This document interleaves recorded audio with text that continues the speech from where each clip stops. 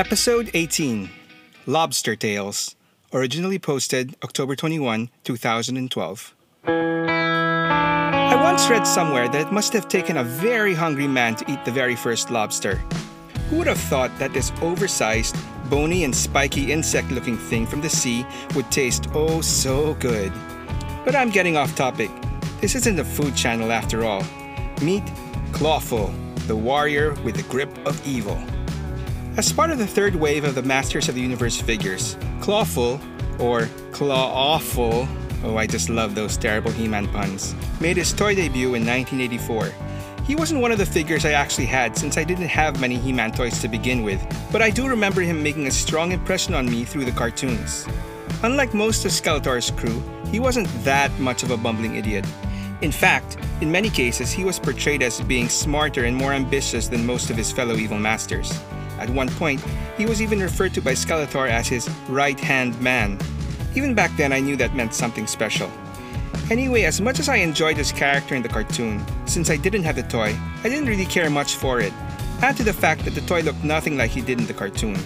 It turns out that it was the animators who were wrong, as they based their drawings on an early Clawful design.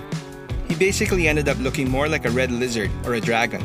And as an additional interesting tidbit, although the toy design had Clawful sporting an oversized right claw, animators drew him with two similar-sized claws.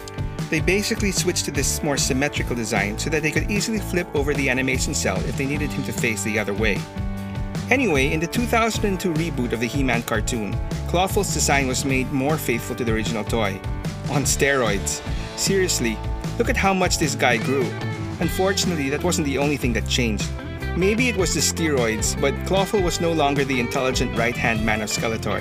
They made him into the stupidest of his henchmen. No, really. And to add more insult to injury, we find out in one of the few episodes to feature him that he was actually one of the stupidest members of his race of crab-lobster people. Talk about a major demotion. But stupid or not, his new design made him look infinitely cooler and more imposing. Unfortunately, for some strange reason, he was left out of the accompanying toy line. Although a sculpt of him was made, the line was cancelled before it could be mass-produced. Fortunately, not long after the toy line's cancellation, the Four Horsemen, who were the talented group of designers and sculptors for the rebooted line, started a static action figure line, or Stactions for short. These were basically mini statues scaled to go along perfectly with the cancelled toy line. Since they themselves were huge fans of the line, they used this method. Legally, they couldn't produce posable action figures, to release sculpts of characters that were never produced. And first in the line was Clawful. Although he wasn't an action figure per se, he was beautiful as a hulking red lobster-looking monster could be. They didn't skimp out on any details, and the paint job done here even surpassed that of the regular toys.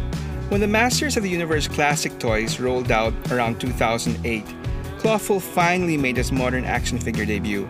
Unfortunately, by this time, the higher-ups in Mattel had retired the amped-up and ultra-detailed look of the 2002 line, and were going for a more faithful tribute to the original toy, hence the term classic. So Clawful lost his super amped-up look and went back to looking more like his original self, with some subtle modern updates thrown in. The Four Horsemen managed to sneak in a few extra details that the original toy didn't have, namely a cool back carapace thingy and an additional shell-themed shield that the original toy didn't have. Unfortunately, they had no choice but to faithfully update the original's goofy-looking head. This for me was the biggest drawback for the figure. After seeing their cool update of his head in the 2002 design, we were back with the big, black, bushy eyebrows that made him look more like a Muppet than an evil lobster dude. Fortunately, a few years later, Mattel did soften up their anti-2002 mandate and released a special 2002 themed head pack, which, as the name says, gave us updated and more modern flavored alternate heads for previously released figures, like Clawful. Anyway, to bring all this Clawful talk full circle, when Mattel eventually obtained the rights to produce Filmation-inspired figures for the Classics line, they kicked things off with a subline called Club Grayskull, and thanks to its drastically different design in the cartoon, the dragon lizardy-looking Clawful was one of the first characters they released. And so the best version of this lobster man, in my opinion, has finally gotten his proper representation on the shelf. And with that, this not so clawful history of one of my favorite Masters of the Universe is done. So have you guys gotten your claw fill of clawful? Okay, I'll stop. Let me know if there are any other lobster enthusiasts out there. tell me your story. Thanks for checking out Stories from the Toy Shelf Redux. For more stories, please like and subscribe to this channel. Click on the notification bell for updates or visit my website at storiesfromthetoyshelf.com and follow me on Facebook, Instagram, and Twitter. Until the next one,